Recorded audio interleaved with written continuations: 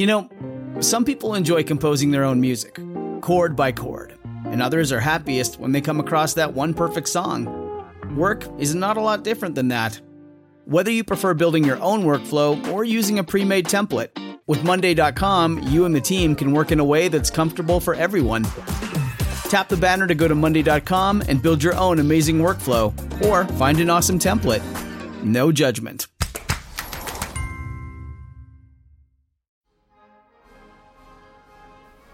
He will, of course, be defeated, but in the meantime, what will become of France? She will be ravaged and perhaps even partitioned.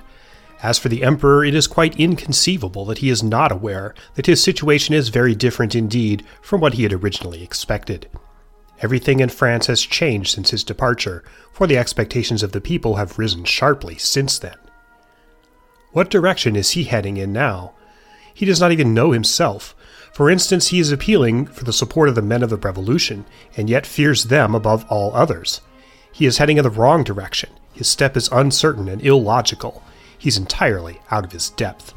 And why is he so blind to the fact that the only real feeling he inspires in the people is fear itself?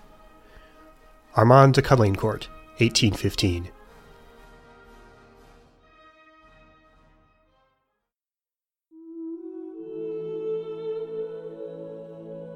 "200 years ago, in the second decade of the 19th century, the world was a strange, fascinating, and precarious place.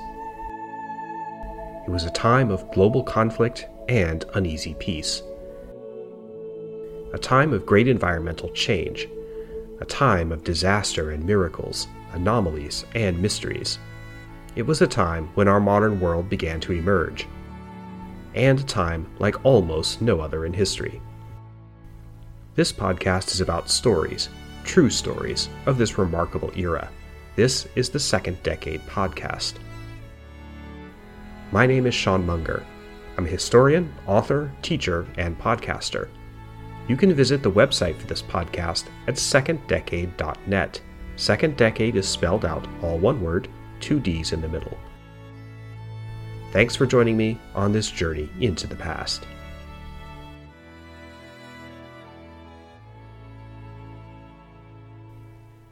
Episode 37, Napoleon's 100 Days, Part 2. On March 20th, 1815, as Napoleon Bonaparte seized power in France for the second time, various lackeys, cronies, and toadies of the restored emperor descended on the Tuileries Palace in Paris to try to get a piece of the new government. One of them was a thin 55-year-old man with monstrous sideburns, Joseph Fouché. Fouché had served in Napoleon's governments before, and was at the center of skullduggery during the French Revolution, even before Napoleon came to power. On this occasion, Napoleon's hasty restoration, the emperor offered Fouché the position of Minister of Police. This would be the third time Fouché had held that office. He graciously accepted. Napoleon, however, was not tremendously enthusiastic. He'd had problems with Fouché before, such as in 1809 when the police minister, who thought Napoleon's wars had gone on long enough, started negotiating secretly with the British. Nevertheless, even though Fouché was a bit untrustworthy, he was an excellent police minister, having quietly crushed countless plots against the emperor over the years. And Napoleon needed all the competent men he could get to stock his new government. One of Napoleon's first orders to Fouché was to start, as quietly as possible, reaching out to contacts in London to see if there was any hope of negotiating with the British. In other words, if there was any hope that his restoration to power wouldn't result in all of his old enemies immediately invading France to try to take him out. Fouché met with the British representative in Paris, Marshall. Fouché said that Napoleon was, quote, prepared to receive any proposition from the English government honorable to both countries, which would ensure a solid and lasting peace. But Fouché was talking out of both sides of his mouth. At roughly the same time, he told another government minister, "That man has not altered one bit, and has returned as despotic, as set on conquest, in fact as crazy as ever." Fouché knew that the British and the rest of the Allies weren't going to let Napoleon off the hook, and they didn't. On March 25th, the Allies, whose representatives were still meeting in Vienna, signed a new treaty of coalition and declared war on France. The message couldn't have been clearer. No deals, Bonaparte. Fouché knew full well that Napoleon wasn't going to last that long. Behind the scenes, Fouché started negotiating with representatives of the Allies to remove Napoleon and set up some sort of replacement government, possibly with Fouché himself as prime minister. Fouché said to a friend, quote, "Let him win 1 or 2 battles. He will finally lose the big one, and that is when our role will begin in earnest." Exactly who Fouché talked to and what he was plotting isn't exactly clear, but he does seem to have talked to the Russians, and he also opened secret negotiations with the Austrian government, suggesting a restoration of the Bourbon kings was soon in the cards. Napoleon quickly found out about Fouché's intrigues. Various other ministers who didn't trust Fouché kept warning the emperor that he was going rogue and undermining the regime. In May, Napoleon finally called Fouché on the carpet. In a room full of witnesses, Napoleon exposed the evidence of Fouché's treachery. He shouted, "You are a traitor, Fouché. I ought to have you hanged." You can imagine what happened next. Except it didn't happen. Napoleon, who'd already had problems with this guy before, who had been warned by his people that Fouché was undermining him, did absolutely nothing. He yelled at him and then let the matter drop. Fouché was not hanged. He wasn't arrested or had his considerable estate seized. Napoleon didn't even dismiss him as police minister. Napoleon confided to another one of his lackeys, "It is simply not in Fouché's best interest to betray me." Then he went back to work. The whole incident just kinda fizzled. I tell you this story because it's totally emblematic of how slipshod and incompetent Napoleon was getting in his final months in power. In years past, and especially since he crowned himself Emperor of France in December 1804, Napoleon was a fearsome dictator who had pretty much anybody who plotted against him ruthlessly crushed. If, like most people, you generally like having your head attached to the rest of your body, you basically didn't do something that displeased Napoleon when he was at the height of his power. But now, in 1815, after his return from Elba, Bonaparte was confronted with unmistakable evidence of the treachery of one of his own ministers, and he just let the matter drop. It would be one thing if this was the only example of Napoleon's sloppiness during the 100 Days, but it isn't. In fact, most of this episode is going to be about how Napoleon botched one thing or another. How he was always a day late and a dollar short, and had just how unprepared he was on the eve of what Fouché called the big one, the battle that would decide his fate. So join me now as we delve deeper into the astonishing dumpster fire that was Napoleon's 100 Days.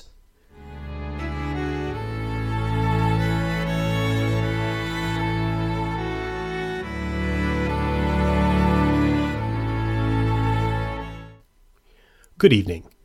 I'd like to make one very quick announcement before delving into tonight's episode. Many of you know that in addition to doing this podcast, I'm also an author. I write fiction. Type my name, Sean Munger, into Amazon, and you should find my author page pretty quickly.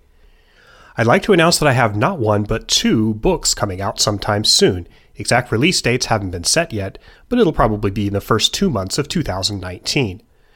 The first book is a novel called Jake's 88, which is a coming-of-age story set in the 1980s. Dare I even call it a romance? But it's absolutely steeped in the pop culture and headspace of the late 80s, a decade that many of us remember fondly. If you were alive then, if you were young then, you might like Jake's 88, and if you weren't alive, you'll probably still like it because, of course, the 80s were awesome. The second book, unrelated, is much darker. It's called Eyes of War, and I co-wrote it with historian Lucas Erickson. It's about the Pacific War, meaning the conflict between the United States and Japan in World War II, and centers around the grisly practice, which was widespread during the war, of Americans taking trophies, particularly skulls, of dead Japanese. If it sounds grisly, it is. Eyes of War is as much horror as it is historical fiction, and it's not for everybody. But these 2 books are coming, again most likely in the first 2 months of 2019. Not sure I can get Jake's 88 done in time for Christmas. It's possible, just possible, that I might do some second decade off-topic episodes around these books, at least one, maybe more, focusing on the history of the 1980s, and then perhaps another one dealing with the Pacific War and the historical background of Eyes of War. So these things are coming. I'll announce the dates as they get solidified. And now back to Napoleon. As I was researching and writing this episode, it occurred to me that Napoleon is actually pretty mysterious. which is kind of incredible, given that he's one of the very few historical figures from the early 19th century that has significant name recognition among non-historians. We've all heard of Napoleon. Most of us can imagine what he looked like, especially with his hand inside his tunic and that big bicorn hat, but explaining him what he was about is actually kind of hard. Was Napoleon a hero or a villain? Was he part of the French Revolution, or did he betray the French Revolution? How is he remembered in France today? These questions are surprisingly hard to get your head around. Consequently, when he shows up in history books or podcasts, it's often a lot easier to focus on the aspect of his reign that is clearly cognizable, his role as a military commander, and the battlefield history of the Napoleonic era. As a result, the subject of Napoleon bores a lot of people, because as soon as he pops up, hand in his coat and wearing his dumb little hat, you know what you're going to see. Maps, red arrows and blue arrows, cannons rolling along on those big wheels, hard to pronounce place names like Austerlitz and Eylau, and stuff that military history geeks obsess over, but not a whole lot of other people. Napoleon is often compared to another European dictator, Adolf Hitler. The Germans are today embarrassed and shamed by the memory of Hitler. That's understandable, considering the horrific magnitude of Hitler's crimes, especially the Holocaust. If you go to Germany, which I have done on numerous occasions, the one thing you'll find Germans don't want to talk about is Hitler. It's different, though, in France. I admit I've not spent anything even close to the time in France as I have in Germany, but Napoleon is not a taboo subject, far from it. He's commemorated and celebrated at least as much as he's denounced. His tomb in Paris at the Invalides is a huge tourist attraction. There are plaques commemorating various locations associated with him. He's kind of a folk hero. And yet Napoleon was a pretty brutal dictator. He squelched the freedom of the press, freedom of assembly, looted the public treasury of France, mostly for the benefit of his family and his cronies, and he killed millions of people all over Europe. Why? Was all of this warfare, including the 100 Days, serving some greater good? Napoleon was not an ideological dictator, at least not in the sense that many of the other dictators we're familiar with throughout history are. Mao Zedong in China, Lenin and Stalin in Soviet Russia, Pol Pot in Cambodia, Franco in Spain, and Hitler, all of these people were highly ideological, and their dictatorships were generally in the service of their ideological programs for what they thought was a better China, Russia, Cambodia, or Germany, however nightmarish and horrific those visions turned out to be. Napoleon, though, doesn't fit in that box easily. Yeah, there are the trappings of the French Revolution around him, the tricolor flags, the idea of sovereignty coming from the French people, the French nation, rather than from a king. But operationally, as a dictator, Napoleon resembles much more closely the kind of totally self-serving dictators who are mainly in it for their own personal power, rather than zealots of one stripe or another trying to transform the world. The dictators I'm talking about now are people like Ferdinand Marcos of the Philippines, or Saddam Hussein of Iraq, people more likely to buy another gold-plated Rolls-Royce for their kids, or, in the second decade equivalent, a gilded state coach, rather than throw millions of people into death camps to achieve some kind of ideological objective. This aspect of Napoleon is never more starkly clear than it is in 100 Days. As should be clear from the last episode of this show, Napoleon didn't return to France in the late winter of 1815 to rescue France from the Bourbons, or to save the French people from the unthinkable disaster of not being at war with most of Europe for at least a couple of months.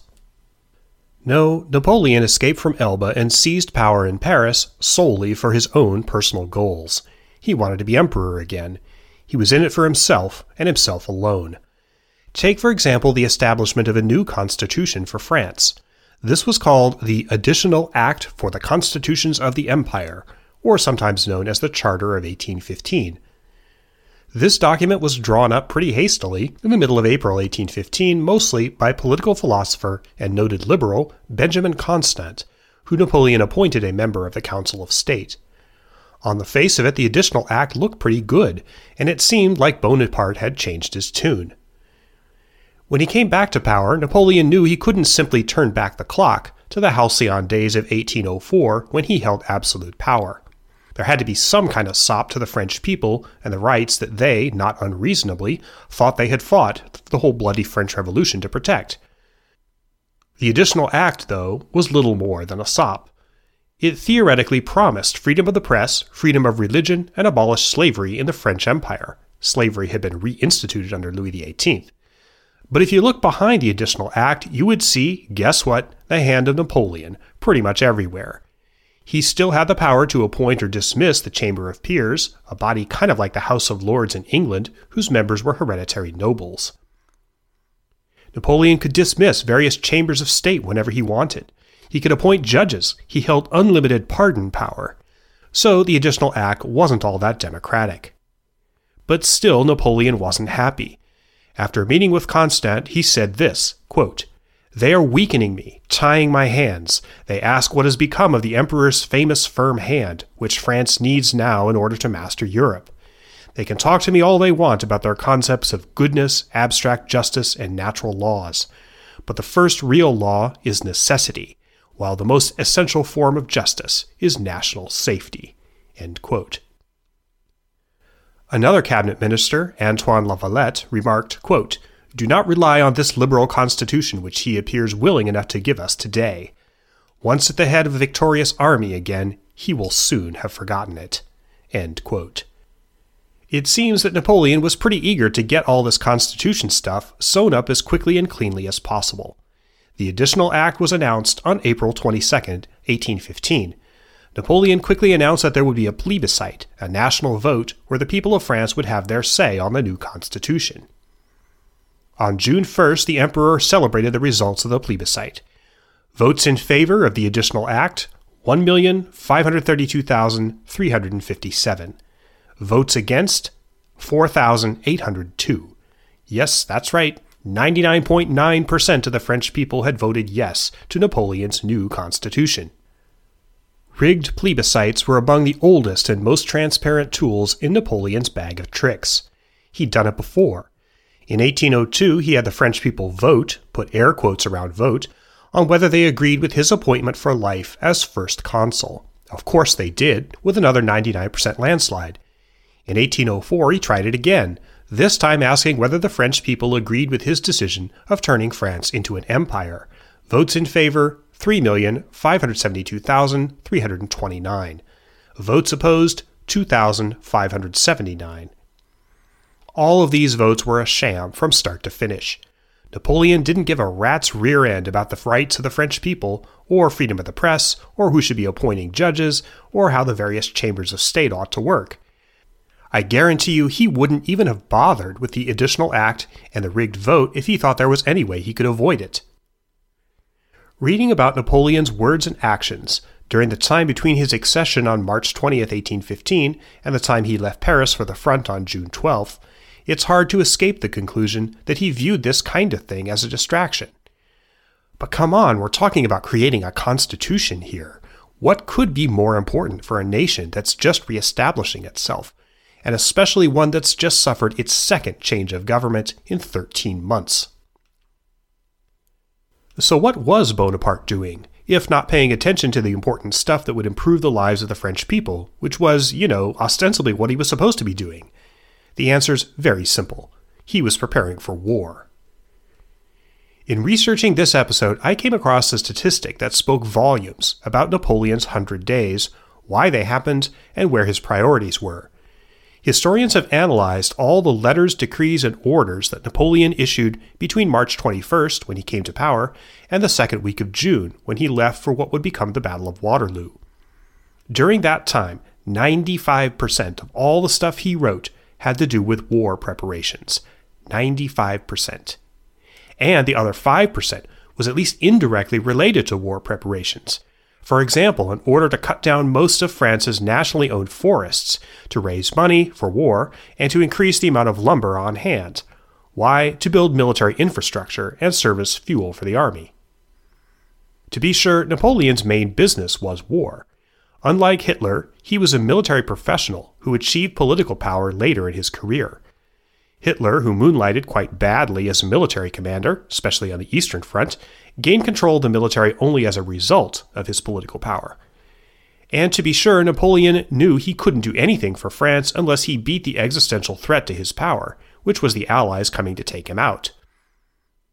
But the Napoleon of 1815, the period of the 100 Days, was not the red-hot wonder he'd been in the previous decade. People around him, those lackeys and toadies he relied on, certainly noticed he wasn't at his best. He seemed fidgety and pale, totally the opposite of his commanding presence in years past. His suicide attempt the year before, you remember Napoleon took poison in the last episode, that left him with a drooling condition, and he was constantly wiping spit from the corner of his mouth with a handkerchief. He was paunchy and overweight. He dressed badly. Apparently most of the time you could see his underwear. He looked sloppy. Far from being the fearsome dictator or the awesome conqueror of half of Europe, Napoleon in the spring of 1815 was actually a pretty pathetic figure. That didn't mean, though, that he couldn't still do plenty of damage.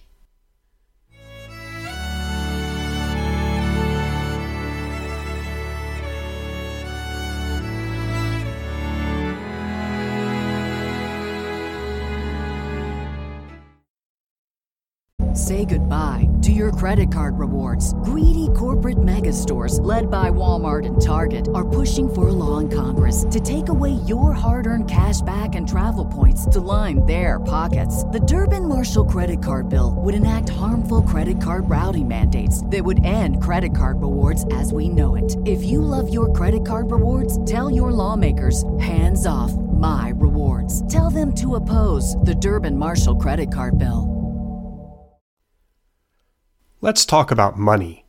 I don't often crunch numbers on this show, but a glimpse at Napoleon's financial picture is actually really interesting and shows just how much trouble he was in the run-up to Waterloo. Try as he might, there was no way Napoleon could field the army he needed to stay in power and to save his neck without a mountain of cash. When he first returned to power in late March 1815, Napoleon sent some of his ministers to figure out exactly how much money France had in the treasury. On April 14th, after a hasty audit, the ministers of Treasury and Finance, those were two separate departments, marched up to the Tuileries Palace and gave their report. It must have given Bonaparte some indigestion. When King Louis XVIII skedaddled, he'd left 50 million francs in the treasury. That sounds like a lot, but the national budget for 1815, King Louis's budget drawn up before Napoleon came back, called for spending 298 million francs. That was for a country that had largely been disarmed by the Allies and was expected to remain at peace. Napoleon, by contrast, had called for the immediate creation of 8 army corps. Each one of those corps, to equip them, clothe them, feed them, and get them where they needed to be, would cost 40 million francs. That's 320 million francs right there. To keep one army in the field would cost 40 million a year. Plus, Napoleon proposed creating and calling up a national guard, mainly to put down rebellions against his rule, which were flaring up everywhere. That's another 24 million to clothe and equip these guys and to get them on site. In 1812, the year Napoleon launched his war on Russia, the French state spent 876 million francs, mostly on the military. They didn't have any problem raising that amount of money, but that was 1812. When Napoleon owned or controlled a hell of a lot more real estate and had various vassal countries like Belgium paying him tribute. Indeed, Napoleon expropriated hundreds of millions of francs a year from conquered countries. In 1815, France had no conquered or puppet countries sending money, and no territories to loot or exploit. Raising taxes wouldn't work. For one thing, the French people were already restive enough. Let's not tempt them even farther with open revolt. For another, France's economy had been destroyed by years of war. There just wasn't much cash left out there to get. Napoleon had another problem. In addition to the money it would take to raise a new army, it turns out his government already had 440 million francs worth of debts related to previous military expenditures. For example, unpaid government contracts for army provisions. If you were, for example, a blacksmith in France in 1812, and you got a government contract to make horseshoes for the French army, the government wouldn't pay you all at once. You'd deliver the shoes and get paid over time. The repayment times on a lot of these contracts were coming up in 1815, and Napoleon understood he couldn't just renege. If you're that blacksmith, and Napoleon comes to you saying again, "I need shoes for the army," you're not going to do it unless the government continues to pay its bills on time, right? The hits just kept coming. Remember how I said that the ministers found Louis had left behind 50 million francs in the treasury? Well, turns out that was wrong. When they took a second look at the accounts, they found there was only 700,000 in there, not 50 million. Oops. France was basically broke. Napoleon had to resort to some pretty drastic measures to try to cough up some dough. There was a special war tax passed, which was supposed to raise 60 million. The French government took out a loan for 150 million. Great, more debt. And Napoleon started selling off state-owned land and forests as fast as possible. That would scare up maybe, 80 million and change, but at the cost of glutting the market with real estate and driving down prices, further depressing the French economy. Bonaparte also tightened the belt to the extent he could. For one thing, he pretty much canceled the French Navy. He actually wrote exact words, "So long as this crisis lasts, it really does not matter much whether or not we have a navy." After getting clowned at the Battle of Trafalgar in 1805, the French Navy hadn't been worth much anyway. But to cut costs, Napoleon had its last 5 ships put into dry dock. The naval minister, left with nothing to do, started drinking heavily. You can't blame him. These money problems were obviously closely related to Napoleon's problems in raising the men needed to create his army. It would have been one thing if he had a solid base of support out there in the countryside, and if he could expect, when he called up every able-bodied man in France, at least most of them would answer the call. But he couldn't count on this. Many towns and villages had mayors who were opposed to Napoleon, and didn't much like sending more of their young men to get chewed up in the meat grinder of his armies. Napoleon was forced to replace a large number of these local officials, but it didn't really solve his problem. The basic problem was that France was almost running dry when it came to able-bodied men. Although large numbers of Frenchmen had served in Napoleon's armies throughout the many years of war that preceded 1815, and many thousands died in the various battles and campaigns, Napoleon's armies before 1815 were remarkably multinational. As with money, those conquered territories and the ones that paid tribute to him made all the difference. Recruits were drawn from all parts of Napoleon's empire. Indeed, when it came to sheer numbers, he tried not to rely heavily on the French populace when he could get other countries to do his dying for him. But the Russian campaign was the high point of this kind of recruiting. The later war years of 1813 and 1814 saw very heavy losses among French soldiers. And these were also the years when France's economy truly went down the crapper. And it wasn't just losses to battle or disease. In the spring of 1814 alone, 85,000 men deserted Napoleon's army, deciding it was pointless to fight for him anymore. In 1815, Napoleon's plans for raising a new army — he wanted 300,000 troops to fight the Allies in Belgium — his plans involved getting these 85,000 deserters back into uniform and happily marching off to another foreign battlefield to fight for him again. Not bloody likely. In the end, Napoleon resorted to a tried-and-true tactic used by the British to stock the Royal Navy — press gangs. In May 1815, as conscription numbers proved thin, Napoleon personally ordered the creation of quote-unquote mobile columns of 125 men each, basically kidnap gangs that were supposed to go around the countryside rounding up deserters, or really anyone they could find, bonking them on the head and dragging them off to an assembly center where they'd be given a uniform, if the uniforms had arrived, and a musket, if the muskets had arrived. Napoleon hoped he could round up 120,000 guys this way, with varying degrees of difficulty. In reality, he got less than 80,000 through the press gangs. This kind of thing, Napoleon having a sad about stuff not going the way he wanted, kept happening over and over again. Musket production was a problem. In the towns of Maubeuge and Charleville, for instance, the guns weren't getting produced because the workers at the factories hadn't been paid in 6 weeks. Saddles and bridles for horses weren't getting where they needed to go, which meant horses weren't ready for battle. At Versailles, there were supposed to be 8,000 horses all gussied up and ready to go. In reality, there were only 2,800. There were a total of 211,800 former French soldiers, deserters, reserves, or men on leave, who got call-up orders. By kickoff time in mid-June, only 52,000 of these actually showed up. Napoleon raged, shook his fists, browbeat his ministers, and sent angry letters demanding this and that. Sometimes he got what he wanted. Most of the time, he just pretty much had to suck it up and deal with the situation. It's actually kind of amazing that he managed to field any sizable army at all. In the end, during his 1815 campaign, Napoleon had an army consisting of a total of 284,090 troops. Of that total, 178,929 were available to fight the Allies. The rest were left behind in defensive roles, or putting down revolts. Keep in mind he had 600,000 when he invaded Russia in 1812. Those days were over. Even Napoleon's social life was much diminished from the glory days in the previous decade. In years past, the emperor had enjoyed all kinds of glittering company from all over Europe, entertaining various crowned heads, many crowned by him, at Fontainebleau or the various other palaces. Big dinner parties and balls with gallons of booze and miles-long tables mounded with exotic foods were a staple of high living in the second decade, at least among royals and aristocracy. In 1815, there were a lot fewer of these kinds of parties, although Napoleon dined pretty lavishly by modern standards, even with his immediate family. The flashy affairs now tended toward public lunches, where he'd invite literary, artistic, or theatrical celebrities of Paris. But on the whole, the big dinner parties and dances were finished. There was a kind of hollowness about Napoleon's second stint as emperor, kind of like a low-budget sequel to a big movie, where only some of the cast members come back, and it's just not the same as it was before.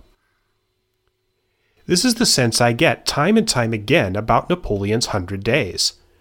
It just wasn't like the way it was before, and Napoleon, whenever I observe him in this story, seems kind of lost and adrift in a role that he thinks he has to play and is destined to play, but it's not really very satisfying.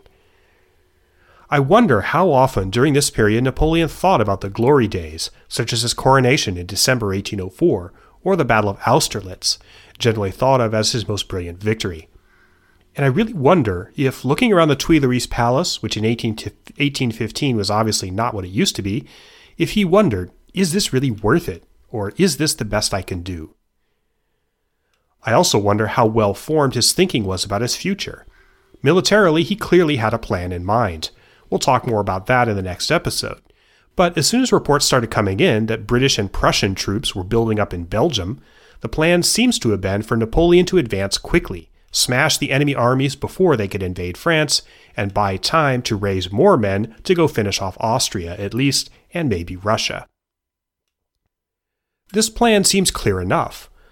But beyond that, what was the plan? Was there a plan? Bonaparte had to know that his enemies, particularly the British, simply wouldn't give up as long as he was still sitting in the big chair in Paris. It's not like he could invade England.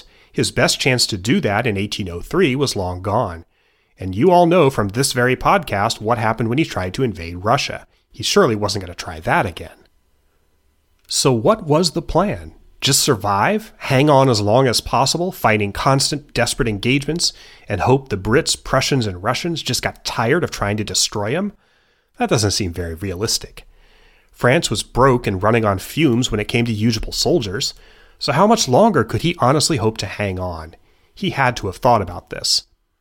Or maybe not. Maybe I'm crediting Napoleon with too much self-reflection.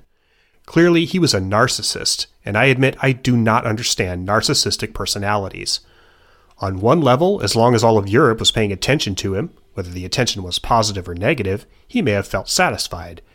Still, not being that kind of person myself, it's hard for me to imagine not having a moment of self-awareness where you realize, maybe something went terribly wrong here. This is what surprised me about Napoleon. I actually find him kind of pitiable. There were some subtle signs back in the Russian campaign that he really didn't want to have to go through with that war, which suggests that he knew on some level that it was going to be a disaster. There are fewer signs in the story of the 100 Days that he felt that way, but as a paunchy, prematurely aged guy with a drooling problem and who goes around with his underwear showing, it's kind of hard not to feel sorry for him. The hollowness and missteps of Napoleon's 100 Days are perfectly symbolized by the grand public ceremony that he engineered in Paris on June 1st, 1815. The occasion ostensibly was to announce the results of the plebiscite, the rigged vote, as you remember, to proclaim the new constitution, the Additional Act. Running true to form, Napoleon turned it into a ceremony that was all about him, and an excuse to browbeat the French nation yet again on the eve of another war he was asking them to fight for him. To be sure, there was quite a turnout. Several 100,000 people came out into the streets of Paris that morning, lining the banks of the Seine and even taking to boats and barges on the river to get a view of the reviewing stand. A few thousand of Napoleon's troops, the most professional ones who actually had, uniforms and muskets and could be counted on not to desert, marched past the École Militaire, the very academy where Napoleon had learned his trade decades before. Bands played and trumpets blared. It was an unusually hot day, so there were a lot of fans waving in the audience. Finally, at 11 o'clock a.m., 100 cannons started booming to announce the departure of the emperor from the Tuileries Palace. This procession was a big deal. Napoleon was riding in the same golden coach driven by 8 white horses that he'd used at his coronation in 1804. One can imagine him looking out the windows and doing the little royal wave that Queen Elizabeth made famous. The coach wasn't the only thing recycled from the coronation. Napoleon made something of a stir when he got out of the carriage in front of the reviewing stand, and everybody saw that he was wearing the red and white robes he'd worn at his coronation, which included ermine fur and heron feathers. If you've never seen what Napoleon's coronation outfit looked like, you gotta see it to believe it. I'll put a picture of it on the website for this episode. When all done up, the outfit is said to have weighed 80 pounds. It had tassels and gold fringe like curtains. The costume had evidently been packed away in several wooden chests packed with camphor, sort of the second decade equivalent of mothballs, and it had been stored in the basement of the Louvre for 10 years. Well, Napoleon wanted to wear it again, so he sent someone down there to fish it out and get it looking nice. There were 2 problems with clowning around in the coronation getup. The first was that the robes were custom tailored for Napoleon 10 years earlier. The Napoleon of 1815 was considerably fatter than the rather svelte fellow who got his noggin crowned by himself in Notre Dame Cathedral in 1804. Wearing it this second time, the seams were literally about to pop. The second problem was that this whole thing was supposed to be about proclaiming France's new constitution, with, rights and a parliament and stuff like that. Napoleon really didn't give a damn about any of that. I think we've beaten that horse to death in this episode, but the least he could do would be to pretend that this was a bold new day for the French nation, instead of making it all about him. Well, you should know by now that Napoleon can't ever avoid making everything all about him. In addition to the costume gaffe, Napoleon also managed to bungle the ceremony itself. Originally, the plan was to celebrate the plebiscite, the one that was pretty transparently rigged. They were going to have 30,000 electoral college delegates engage in a quote-unquote debate about the new constitution and then vote to approve it.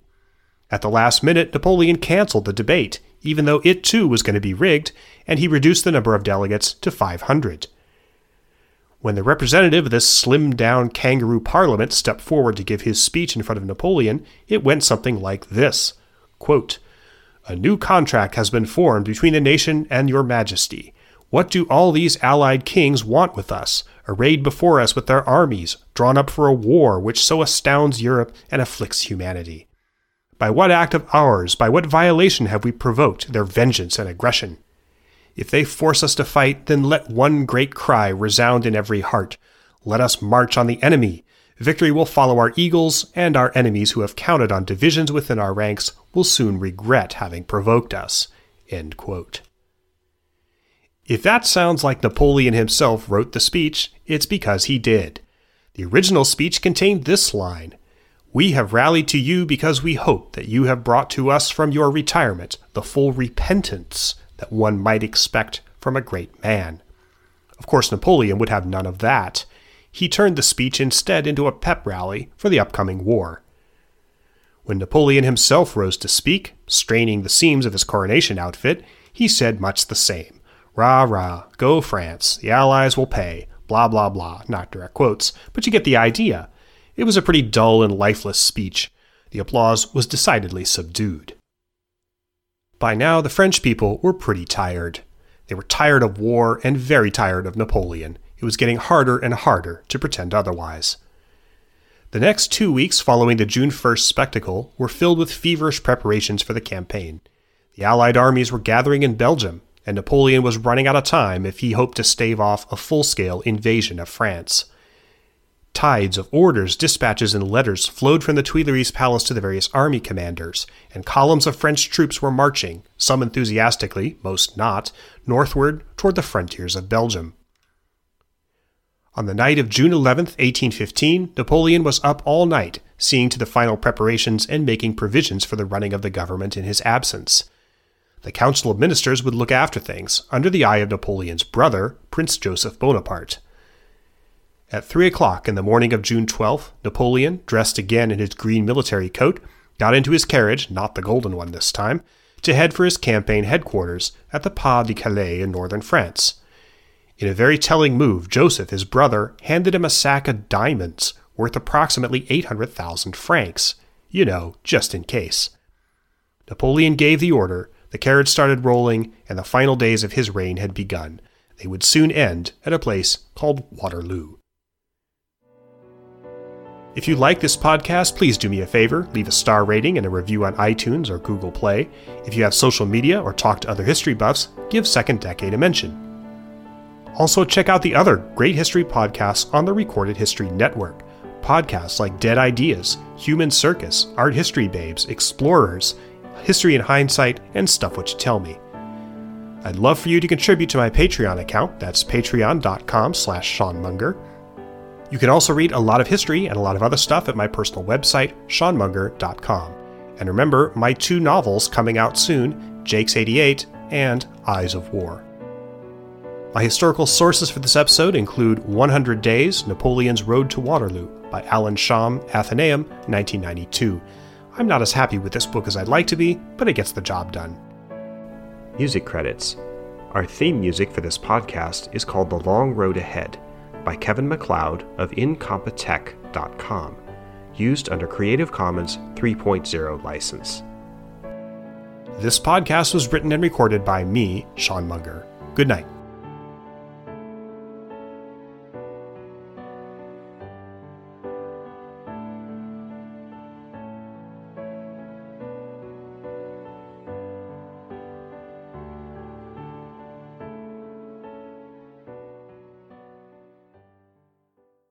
With Chime's secure credit card, you can start improving your credit scores with everyday purchases and regular on-time payments. Get started at Chime.com/build. The Chime Credit Builder Visa Credit Card is issued by the Bancorp Bank N.A. or Stride Bank N.A. members FDIC. Results may vary. See Chime.com for details. Terms and conditions apply. Go to Chime.com/disclosures for details.